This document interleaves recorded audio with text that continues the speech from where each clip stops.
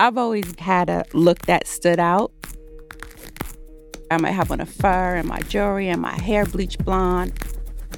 Style isn't just about how the world sees us. It's also about how we see ourselves. When I think back, I'm like, wow, I wish I had, footage of that because it was so extra. From New Balance and Gimlet Creative, this is Dress Codes. I'm your host, Emily Spivak. I'm a writer and an artist, and I think a lot about how our clothes define where we've been and where we're going. When you think back on pivotal moments in your life, you might remember your style at the time. The dreaded culottes were corduroy, which was everything that I was against. I just wanted to be cool. I didn't want to be like this dumb-looking girl in these fake pair of pants.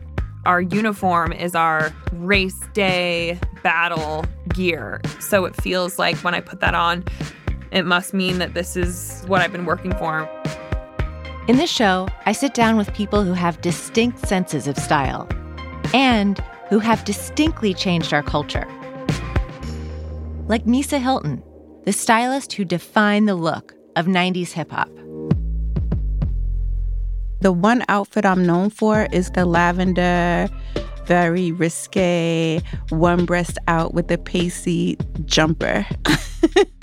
Camille Friend, a Hollywood hairstylist changing the way we see Black hair on screen. So many Black people are asked to alter their hair before they come in for a role. I sent out memos and emails to all the actors, come in with your hair natural and clean. And Jenny Brittenbauer, an ice cream entrepreneur facing a make-or-break decision.